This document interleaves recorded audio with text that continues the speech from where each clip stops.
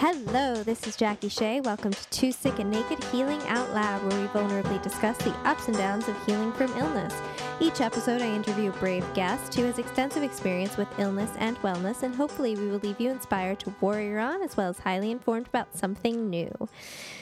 Today, I have this really exciting episode planned, different. I'm trying this out. So when I talk to people about illness, I often get questions about navigating romance and how to do that when you're very sick. I've had the same partner for 3.5 years. We've been together for almost the entire time since the minute I got diagnosed with Lyme disease.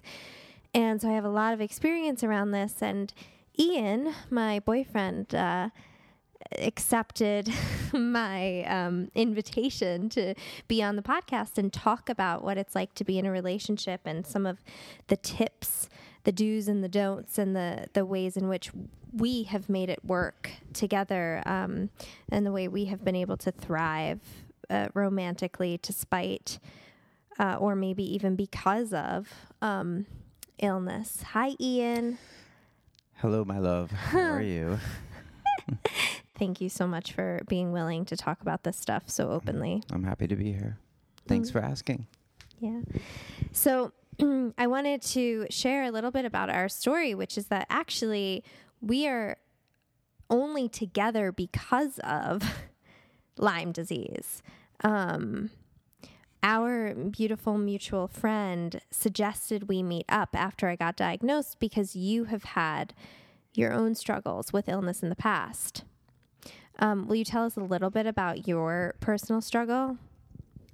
Yeah, so I guess it was in 2012. I was planning to take a bike trip around the world, and I right before I left, I started developing a little bit of pain in my hip, and then it started permeating to my back, and I saw a bunch of doctors, and this is right before, I was planning on quitting my job, and I sold my car, and I really was going to really commit to this thing. And I saw a number of doctors, and they said, "Oh, you're fine. Just go.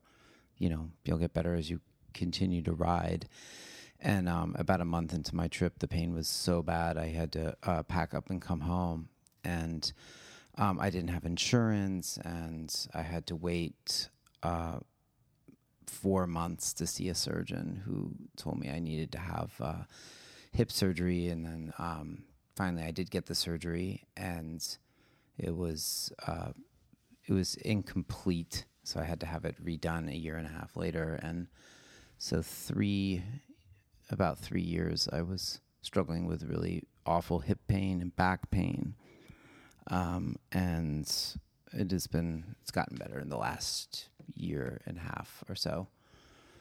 Yeah, so I've really been with you on a lot of your journey as well. But when I got diagnosed, it was December of 2013, and we met for coffee to discuss, I believe, in January. And how were you feeling at that point? You had moved back to LA. You were feeling better. Yeah, I still wasn't aware that I was going to have the surgery redone. And so I was doing physical therapy and trying to get better and not getting better. And I was just, get a couple good days. Oh, I feel good. I can, run around or do something. And then just bang, struck with all this awful pain, and, could barely get out of bed. So it was just really up and down at that point. But you were really empathetic to me, and you had certainly, like I said, our mutual friend put us in touch because we were both young, and she had said that Ian could help me just sort of navigate the beginnings of not feeling well in Los Angeles, and maybe he could be a friend for me. And so we met for coffee, and you were really empathetic toward me, and you had seemed to be feeling pretty well at the time. You certainly weren't in the same crippling pain that you were in before you got your first surgery. right? Yeah, so there was some improvement after the first surgery. Yeah, for sure.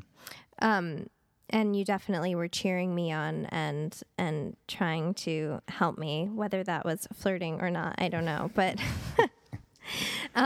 so you come from Lyme, Connecticut. That is right. Well, you come from Manhattan, but your family also comes from Lyme, Connecticut, and you lived there for a long time, or for a while, on and off. And you know a lot about Lyme disease, and you had seen a lot of people sick with Lyme, but not so sick. Yeah, so, my family's been in Lyme, Connecticut for a number of generations, and that's a really, really small town, and I'm basically related to everyone that lives in the town. And there were so many people that had gotten Lyme disease over the years, and but it was, and so we knew about it. Oh, people get, but we didn't really worry about it because we had never seen anyone have it and become that serious. It was like people they would get they would get tested for it, and it turned out they'd probably had it for many, many years and didn't know. And, the only thing that was happening was, they were feeling tired and, maybe some brain fog, but nothing really serious. So I actually learned a lot more about it through you. So when you met me and I told you I had Lyme and I was taking these antibiotics, I'm sure you had some expectation of what that would look like for me. Yeah, so that's what everyone says in Lyme. You get Lyme disease, you take the antibiotics, and end of story. Like that's the only thing I had ever heard about it. So I actually had pretty limited knowledge. But that's what you expected to happen to me. Yeah, you would take the antibiotics, and in a few months you would be no more Lyme or right. Yeah. recovered. Yeah. Sure. Well, that's what I thought too. I thought I would take antibiotics for a couple months and be recovered as well. So we hit it off, and we started this romance. And I was, pretty newly sick. I was just, things weren't that weird. It was like I couldn't get too much sun because I was on all these antibiotics and I didn't want to be in the sun too much. And that was like the big thing, right? Yeah, when we first started going out, that was your only concern, was that you were going to live exactly the way you were living before you were diagnosed, except you had to stay out of the sun. We would go on these really strenuous hikes and, go to the beach, and you were on the, on the bars or the rings and all that right. stuff. And you were, really exerting yourself, and it didn't seem like anything was wrong at all. Yeah, and I definitely had a really hard time learning how to slow down, and that had a lot to do with it. But I was full of energy, and it's important to note too that one of the reasons we really bonded was due to this like adventurous, physical spirit, right? Like we bonded over loving to be outside and loving to do things and be physically active and explore and adventure. And that's not really at all what you got with me. So that is important to note as we continue talking about this. So it was, things slowly started to change, I imagine, but tell us, if you wouldn't mind, sort of what your experience was watching me decline so quickly. At some point, I declined very quickly. It was like slow, and then suddenly I was a different person. Yeah, I think the first sign that things were more serious was when you started taking when I was giving you the injections of antibiotics. I can't remember what those were called. Bicillin. Yeah. That Bicillin is an intramuscular antibiotic that I was on. Yeah, and that was like, that it was clear by that point. I don't know where that was, 6 months in, 8 months in, and it was like, okay, this is, the run-of-the-mill antibiotics. So like, this is not working. So we're taking pretty serious things. And then sometime after that, there was, when you went to Florida. I don't remember when you went to Florida. That was actually almost a year after the Bisolin injections. So between the Bisolin and the Florida trip, that was like a big, that's when suddenly, we wanted to go spend time with friends, and we would just invite everybody over because it was really hard for you to get out of the house. It was really hard for you to get out of bed, but then you couldn't sleep. You had this really, really intense insomnia during that time, and you were just going days without sleeping. I remember that was really intense. And then anytime we went out, we had to choose places that where you could sit and lean your head up against the wall. So I remember that throughout that time, you couldn't keep your own head up for more than 10 minutes or something. And was it? So, I mean, yeah, all of that is during that accurate. So during that time, there was I don't remember there being crossing a line, but there was suddenly a time when it was oh, this is really serious. This was, the sickest I had ever seen anyone, other than my mother had lung cancer and bone marrow cancer, and she died 20 years ago. And she was diagnosed and then had her decline within 6 months, and that was the only time I'd ever seen anyone,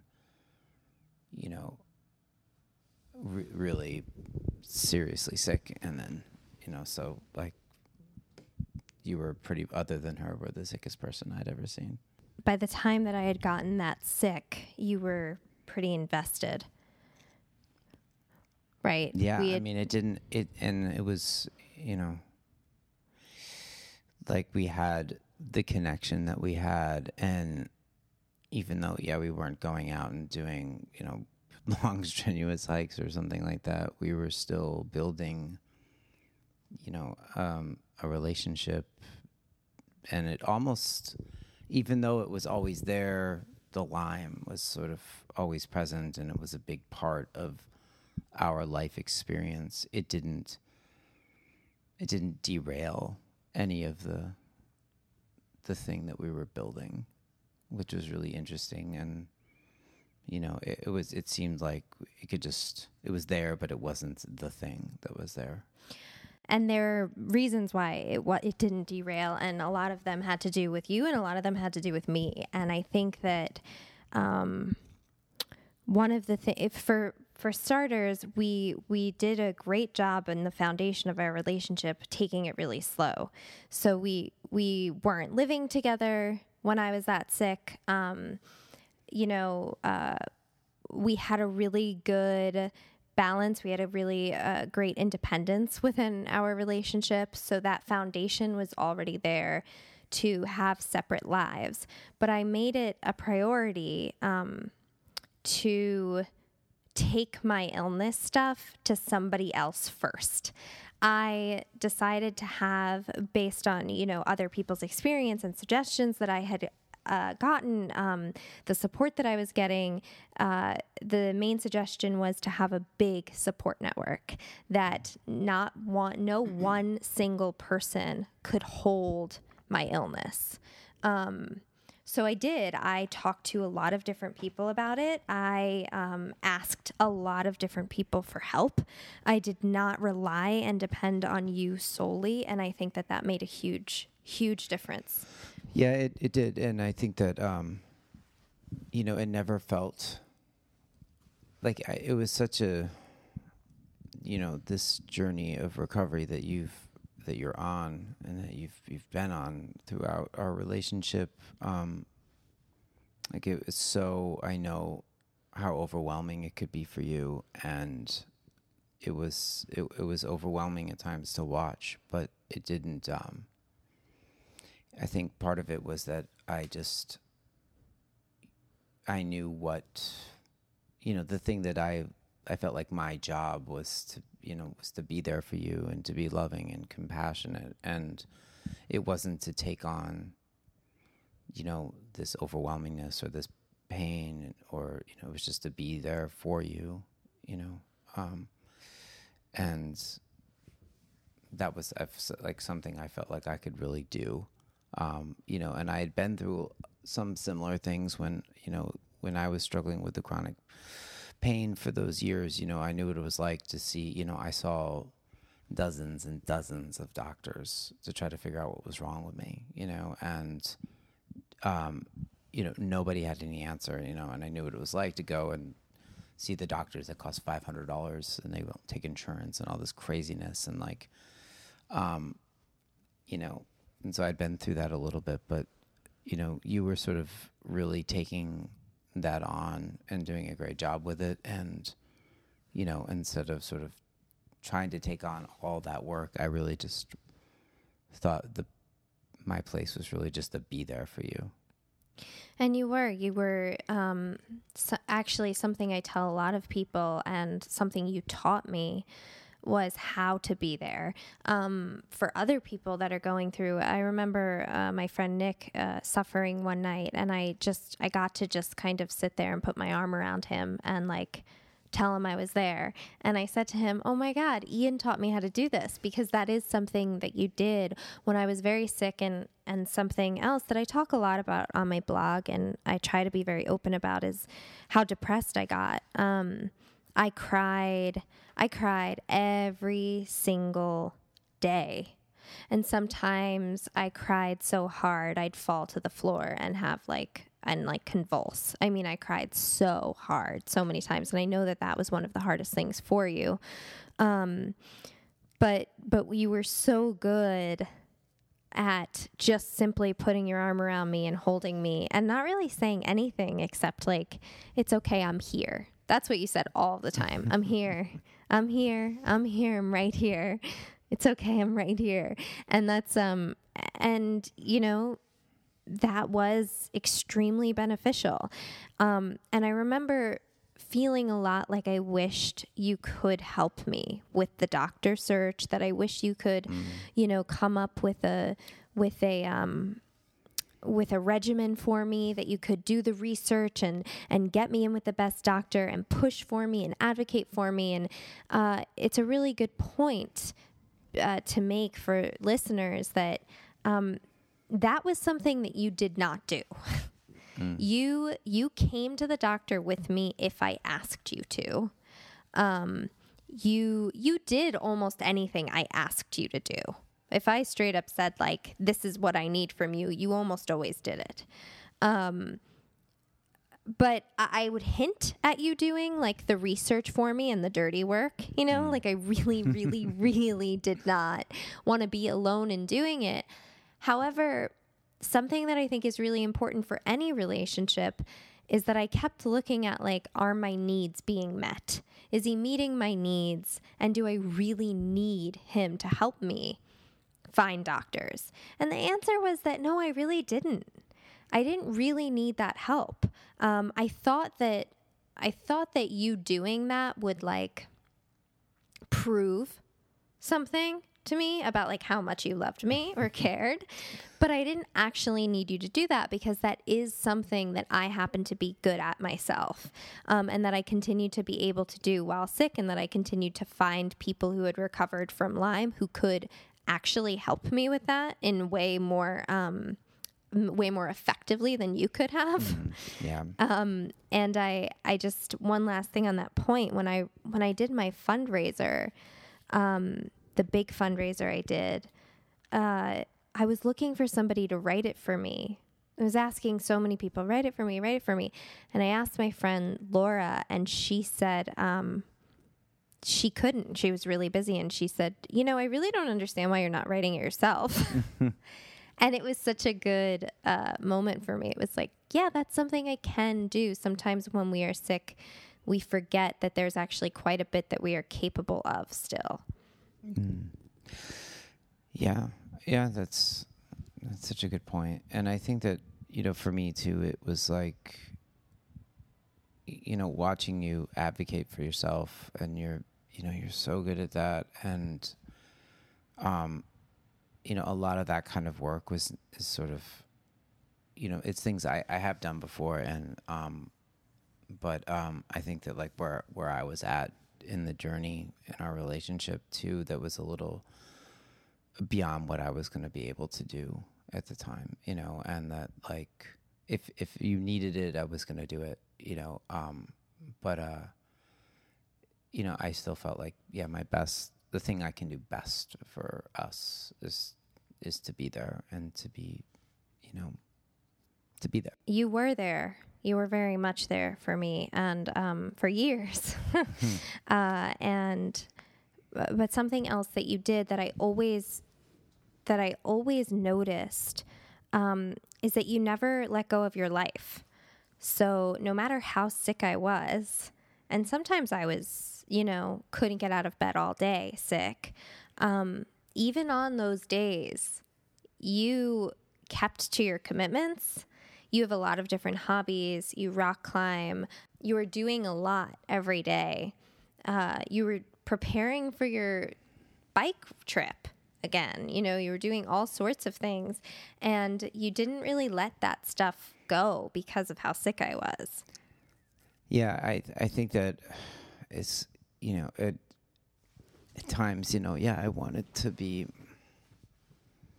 to be more available for you. But at the same time, it was really important for me to, to continue doing the things that, that I do. Just.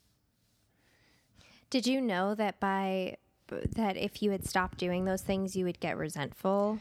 I think I saw that I would, and that, that I was powerless over, just sort of recognizing like what I was capable of, like what I was powerless over, in terms of like the kind of help that I could give, and what, that taking on, if I'm going to, you're in bed for the day, so I'm going to stop my day and then I'm going to spend the day with you. Of course there were plenty of times where I did ditch a commitment because you were, feeling so crummy, and so, okay, let's do something. But for the most part, like if I started to let go of those things, the things that I do, then, then I'm taking on all of this, and then I think that like it makes me ineffective, in the relationship, because like, I can't be the one to make you better, because I'm not that's not what my job is, and I think I saw that like my job was to be there for you, And thank God you didn't try to make that your job, because if you did, I might have stopped trying to make myself better. And I think that that's that you doing your own thing and having your own life kept me empowered, actually, and kept me focused on how I could help myself. A lot of times when somebody sweeps in to take the reins, it leaves the sick person or the person that's depressed or whatever just limp, feeling like they don't need to do anything anymore. And I think that does an incredible disservice, or it would have for me. I needed to keep striving and keep finding ways to heal. And actually, you not coddling me gave me an opportunity to heal a lot of my emotional trauma, because I had to look at a lot of my abandonment issues. Actually, every time you left the house. And that was really hard, guys. Like anyone who's listening, when I would be stuck in bed, literally unable to hold my own head up or do anything, and my boyfriend would leave the house to go rock climbing, that was super challenging. And it was not his job. It was not your job to make yourself smaller and stop rock climbing because I couldn't, and I think that that's something that gets people stuck a lot of times in relationships when sick. Yeah. And I think that too, that, by continuing to live my life completely normally, that I think it really helped make it so that the illness it was there, but it wasn't the focus, you know, and it didn't, you know, it didn't overwhelm the relationship, you know, and it was almost like, yo, she's sick. Yeah, she's sick. But it wasn't like, I don't know, like if I was like, describing my relationship to someone, it wouldn't be the first thing I'd say. It wouldn't be the second, or like it would, you know, because it just wasn't at the forefront of the relationship. And I think because I continued to live my life that way, and so it just didn't feel like I'm in a relationship with a person who's trying to recover from a really serious illness, and she's very ill. It just, you know, that was there, but it wasn't. That wasn't the sentence to describe it. Which is surprising to me because I was like shockingly ill. I mean, that's really surprising because I feel like for a period of time there, you know, it looked real bad. It did. It was an afterthought, really. I mean, it was, I don't know, because we were building so much underneath, you know, and on top of the illness that. Well, it certainly, it made us more intimate. It gave us an opportunity to be a hell of a lot more intimate very quickly. I mean, you saw me at my worst. You saw me at the worst I've ever been in my entire life. You know, I was an emotional wreck. I was sick. I couldn't do anything. And this is such a great point too, to feel there was a lot I couldn't do, a lot of ways that I would have tried to impress a man that I was in love with that I did not have at my disposal. Right. Like, some days I couldn't shower and I couldn't put makeup on and I couldn't, I couldn't, be in any position other than on my back in bed. And I couldn't, you know, go out to dinner. I mean, there was so much. It was like a lot of our lives actually at the time were just lying in bed watching TV. We built forts because I couldn't, because it was like a vacation in the house. You know, things were, and anytime we did try to go out, it often ended up with me in tears. So, like for a year, I cried anytime we tried to go out. Yeah. So, I mean, that had to be so challenging. It was. You know, it also gave me an opportunity to, you know, I have the same issue that you do of just trying to, you know, always living my life like at 100 miles an hour, you know, and never stopping to just chill and relax and enjoy anything that's not like super intense, you know. And, you know, I know that that's one of the reasons we were, you know, drawn to one another. And then slowly, like both of us, you know, we found like all these other ways to spend time together that were really different than we would have otherwise, you know. And, you know, I was also, I mean, I don't know, when I had the second surgery, like a year into the relationship. No. You had that like, you had it like months. Oh, that's right. You had it like 6 months into the relationship. Right. It was like, so, I mean, between like those months, I was really in a lot of pain. And then I was in a lot of pain like after that. So like I needed that. Like, you know, I needed a nudge to just, you know, hey, let's order some food and just relax and not try to do things that, you know, are going to cause me more pain and then make me depressed because I feel terrible about myself because I can't do this thing that seems so easy. You know, like, I mean, I can ride a bike for 10 minutes, you know, without being in excruciating pain. So, and then even as I started to recover, a year and a half later, I still, you know, like I don't know. I love doing those things with you, and you know, and it didn't feel like we were missing out on anything, because we were going to stay home and like lay around, like maybe because it was all kind of new, like that was new activity, but it was because it was with you. And that was, I don't know, it was great and special.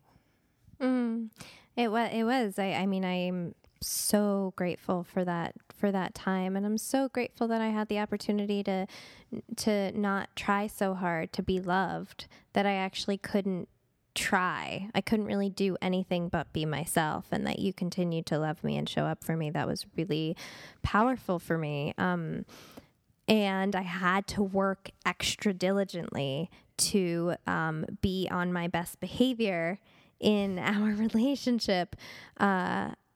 Like I said, I had to have a wide cast support network.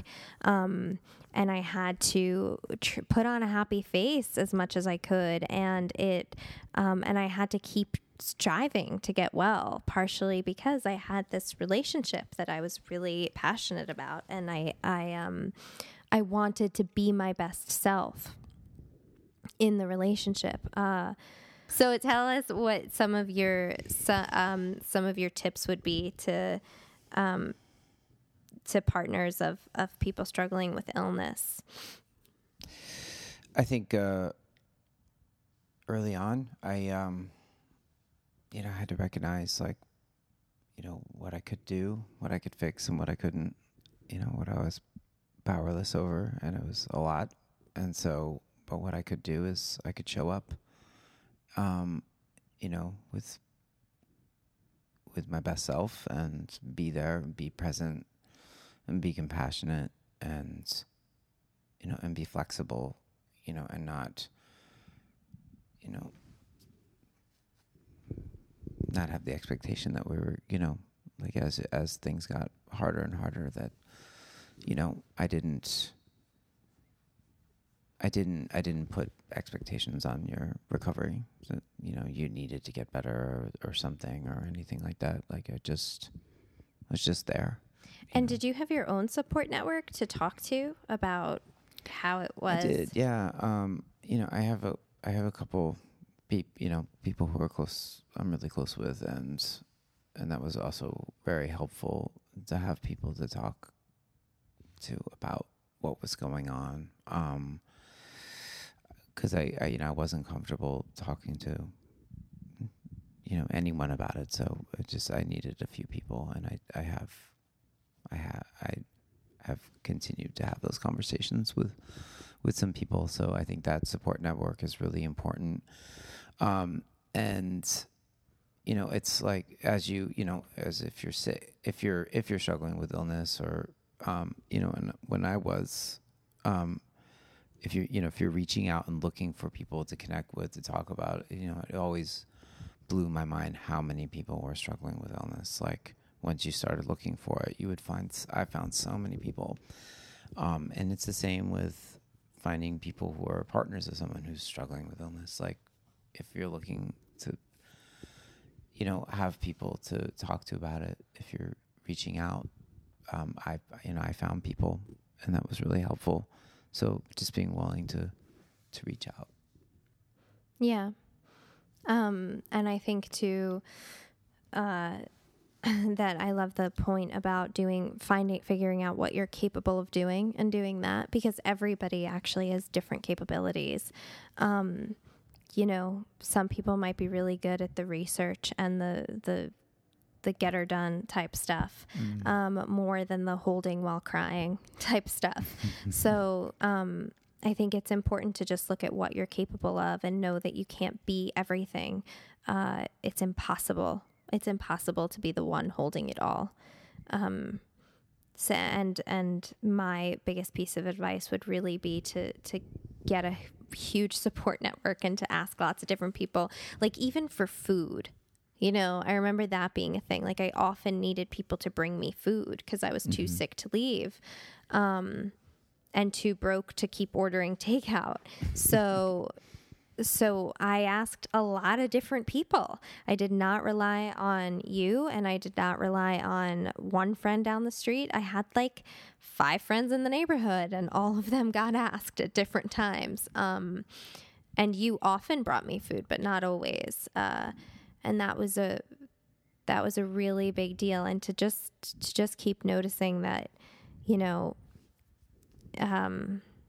what you did to show up. I did like a lot of gratitude lists around the ways that I was being shown love and care and attention by you. So how did you feel as I started to get better? Was it hard? Was it hard because the dynamics were changing? Was it? Yeah, it was actually. It was so nice. It was wonderful to see,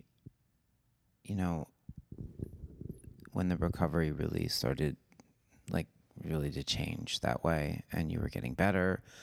And I was, so it was great. And then, but yeah, then sometimes I think one thing I was struggling with was, up until that point, I was like clear of expectations. And then suddenly, like, I started like putting expectations on things, and that was really hard.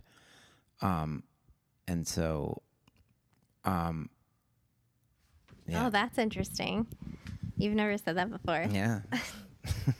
It's true. Well, yeah, it's actually hard. It's like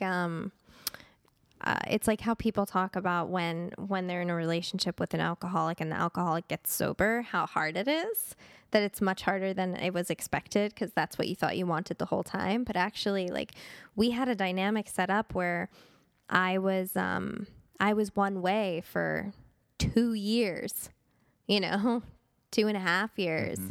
Mm-hmm. And suddenly I was totally different and, able to do a lot more, but I'd be able to do a lot more one week and then kind of back in bed the next. So that must have been confusing. Like, I know that you expected me to join you on some trips and then suddenly I wouldn't be well enough to go. Yeah. And I think that's a part of that sort of setting those expectations of like, well, you're better, so we should just be doing all doing all these things. And, that's not necessarily the case.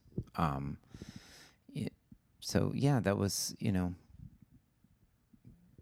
then, obviously, like, the experience, like, it changes both of us. We were different after 2 years, like we were not, it wasn't, we just weren't the same. And like you had, throughout that time, you had developed like all these other interests and things. And like, you really started doing a lot of photography, and you started,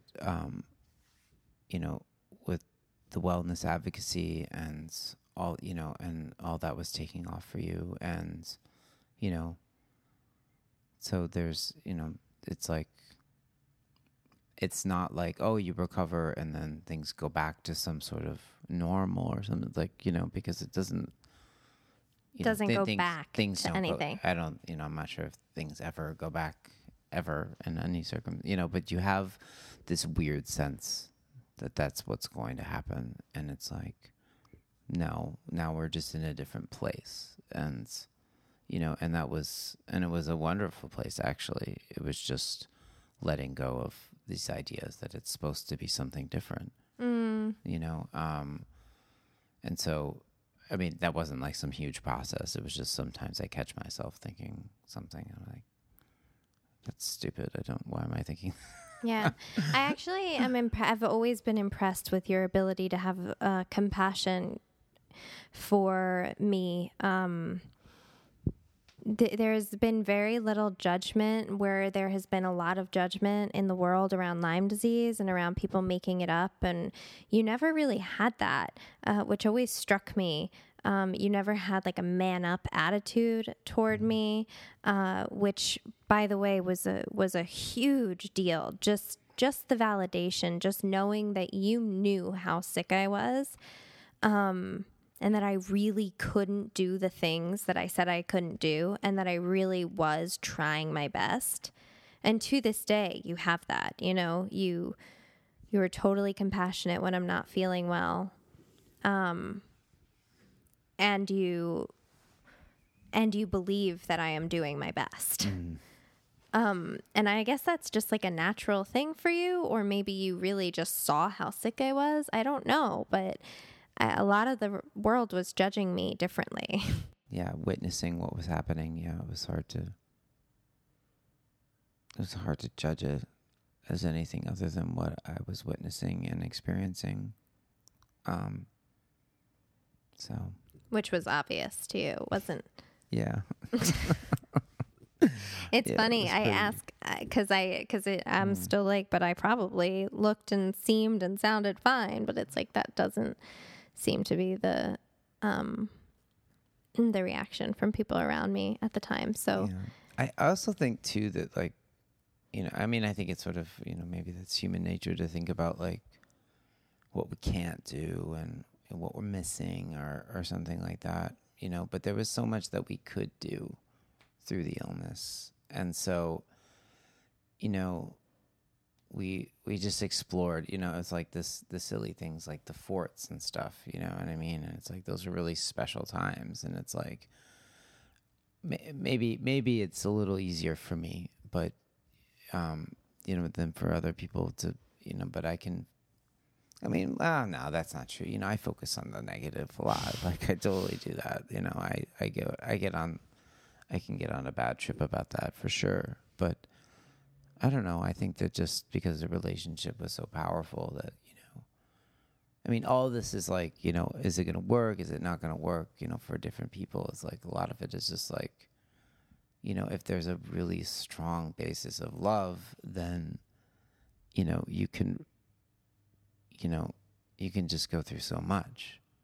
And, you know, so I don't know. I think that because that was there, that like it was easy to focus on, like, you know, Friday and Saturday night, like, yeah, we're not going out. And it's like, I didn't really care.